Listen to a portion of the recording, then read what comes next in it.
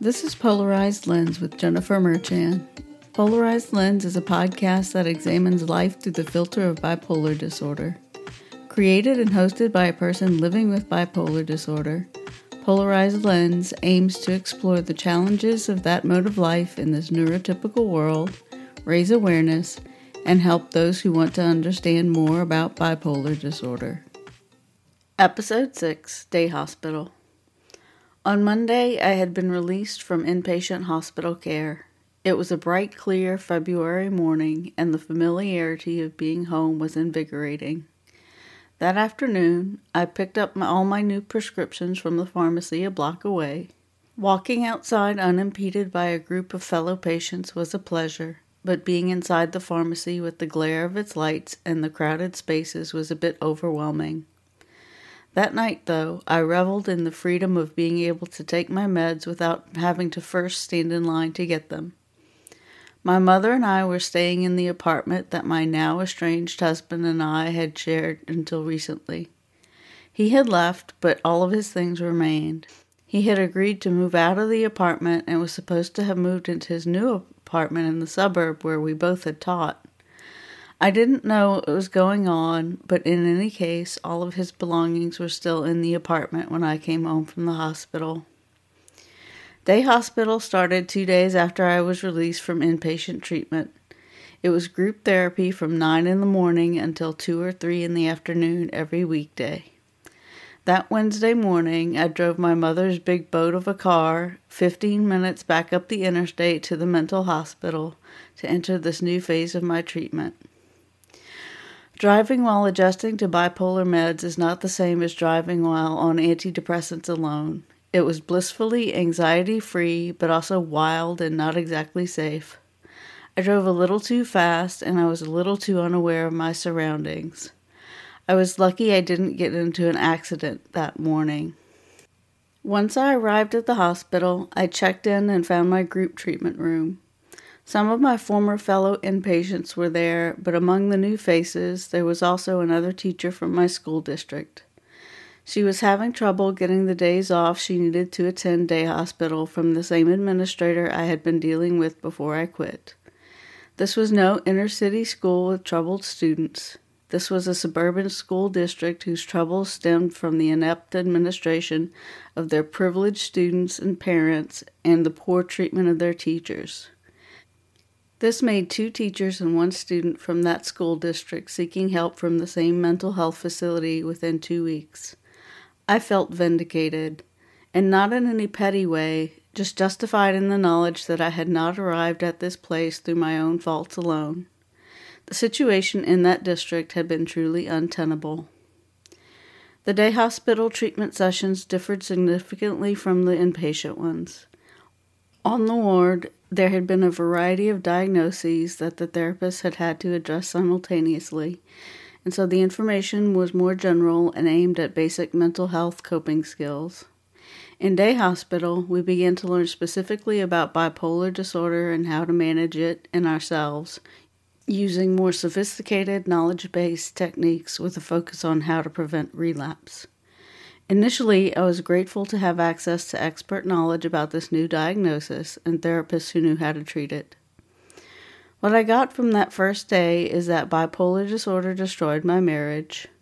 My notes also say that bipolar disorder causes extremism in our personal lives and a loss of trust.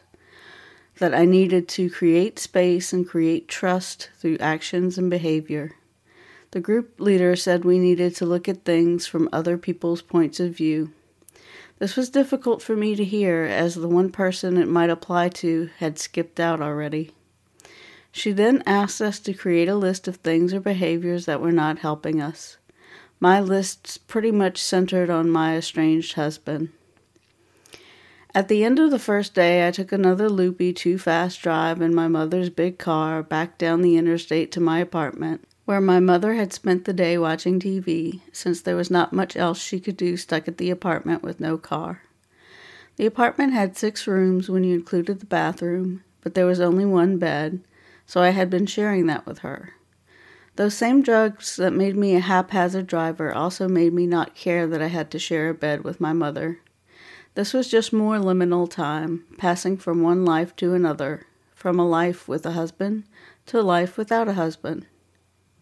Thursday found the group therapy leader concentrating on relapse prevention, with early intervention being the most important factor. This was presented in 3 columns: mood management, emotion management, and relationship management. Now, either we never got to relationship management, or I decided I didn't need to write anything down because I was no longer in one. I'm not sure which, but I'm betting on the latter. In any case, I did follow along for the others. Mood management entails getting a diagnosis and knowledge of symptoms.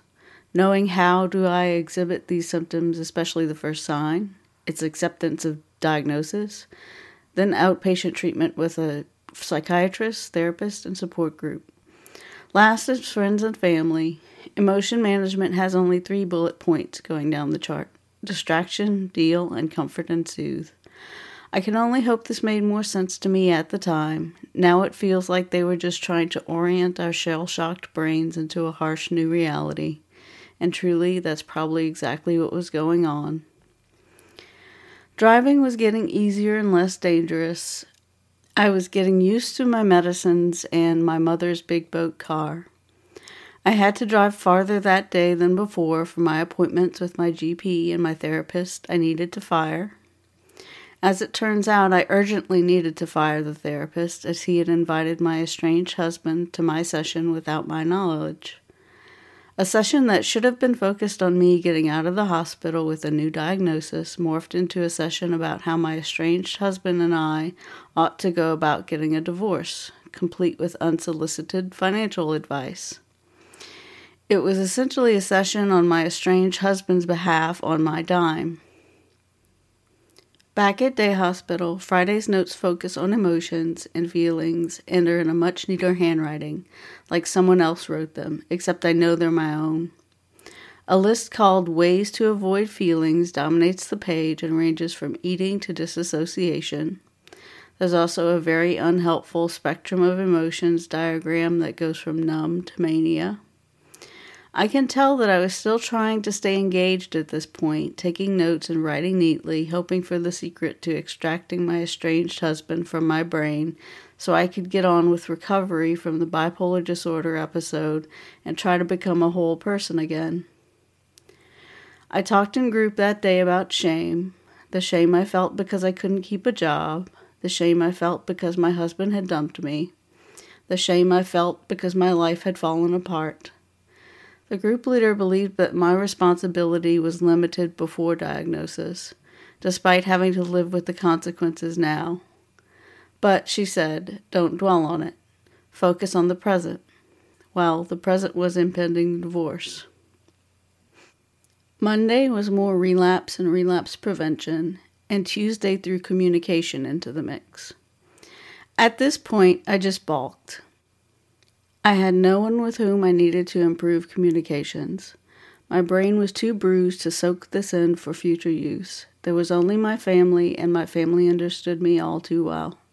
So I just stopped taking notes. My journal ended February 24th, a week into day hospital. Group therapy lasted for a bit more than a month, and I seem to have gotten very little out of it. I don't even remember most of it.